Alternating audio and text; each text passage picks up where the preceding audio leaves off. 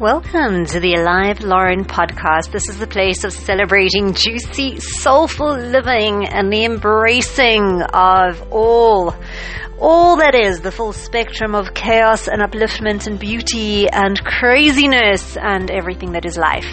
So, today we continue with the reading day 37 of 49. So, usually some musings, sharings.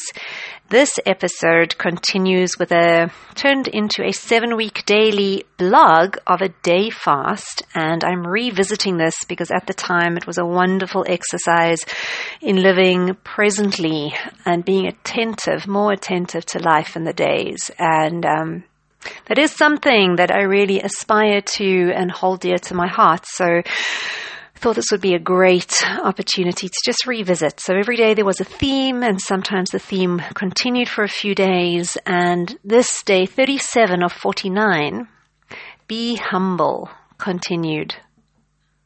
So a whirlwind of a day with lessons coursing through. Return of the headache. I was hoping I'd be home free in the headache department today.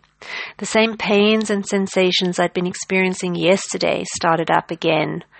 I had a series of morning appointments, so I was only able to get to those little blue pain relief capsules in the early afternoon. And the interesting thing today was that they never helped.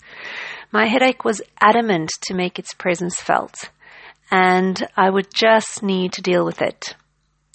This was a sobering lesson, a reminder to be humble, to be mindful of holding a position of knowing the answer, having it all figured out, as well as being willing to be with discomfort and accept a situation fully, exactly as it is, breathing into it one moment at a time. I'm grateful to report that it did ease as the evening progressed, eventually departing completely. Amen. So where did today go?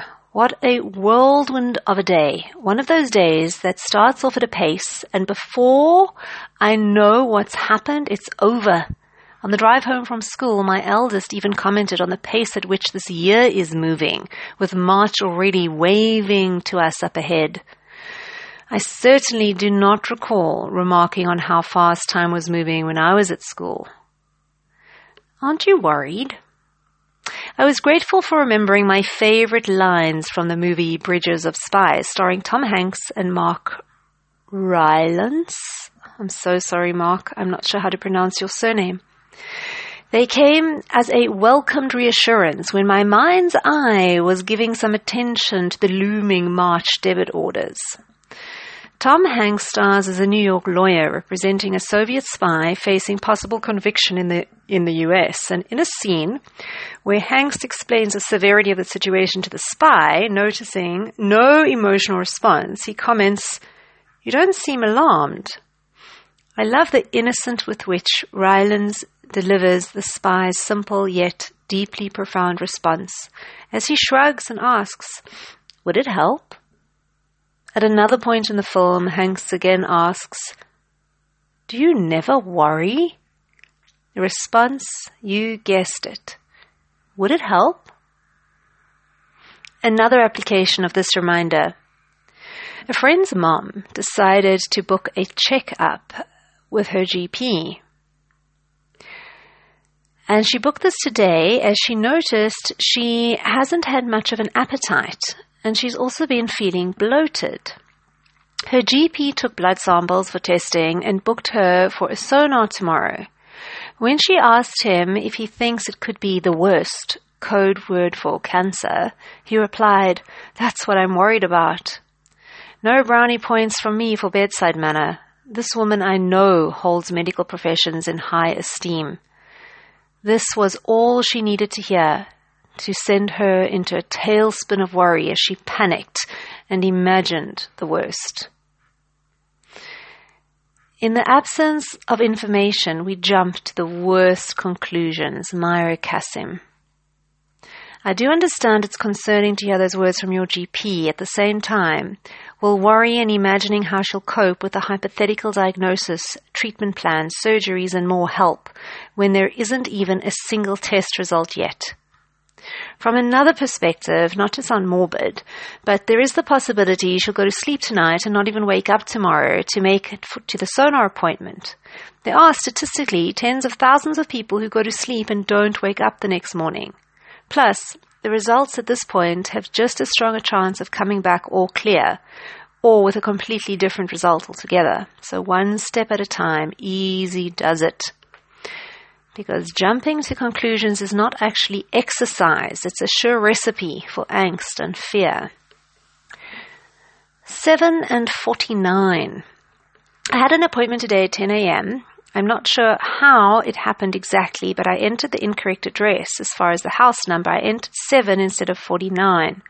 When I arrived at 7 and discovered it wasn't the correct address, I checked and was quickly en route again to 49. The appointment was with a woman who works in energy healing and therapies, and I found it interesting that I'd started at 7, then needed to proceed to 49 when 7 sevens are 49. And my signs for extending my 40-day program to 49 days came in two specific forms. The numbers on my phone display that night when I meditated. So if I am remembering correctly, 7-7, I know there was something. I think I meditated and opened my eyes and it was 0707. And then a comment shared by an energy healer in an interview about the 7 layers of each of the 7 chakras. And guess how old this woman I met who was turning tomorrow? 49.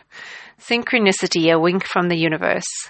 Synchronicity is an ever-present reality for those who have eyes to see it. Carl Jung. Man tracht und Gott lacht. This is a old Yiddish expression, which directly translates to man plans and God laughs. It speaks to the futility of man's often obsessive desire to plan, to be in control. A friend of mine has a job interview tomorrow, and she has planned on an early night, so she could be refreshed and present. I discovered her youngest was diagnosed with bronchitis today, major curveball. Thank God they've picked up the diagnosis early and he's on meds, and he'll be in touch, and she'll be in touch with her doctor. Just not the gentlest and most calming build-up to her interview. And with her little one having a high temperature, not feeling well, who knows what quality sleep she'll manage tonight, the night before her interview. This was a blaring personal reminder to be willing to be less attached to my specific plans and desired outcomes, and instead open to navigating the twists and turns that present in each moment, acknowledging the power of being flexible and adaptable to changing circumstances. Because as Leon Meggingson, paraphrasing of Charles Darwin, it's not the strongest of the species that survives, nor the most intelligent that survives. It's the one that is the most adaptable to change. So thank you, day 37. Count your rainbows, not your thunderstorms. Alicia Knight. Mwah. So on that glorious note, I'm going to leave and love you. Personally, it was great just to reconnect to reminders, synchronicities, seeing them when they always abound. So it's about seeing them and letting go of attachments to specific plans and outcomes, and being open to possibilities and being humble. On that glorious note, I'm going to leave and love you until we meet again.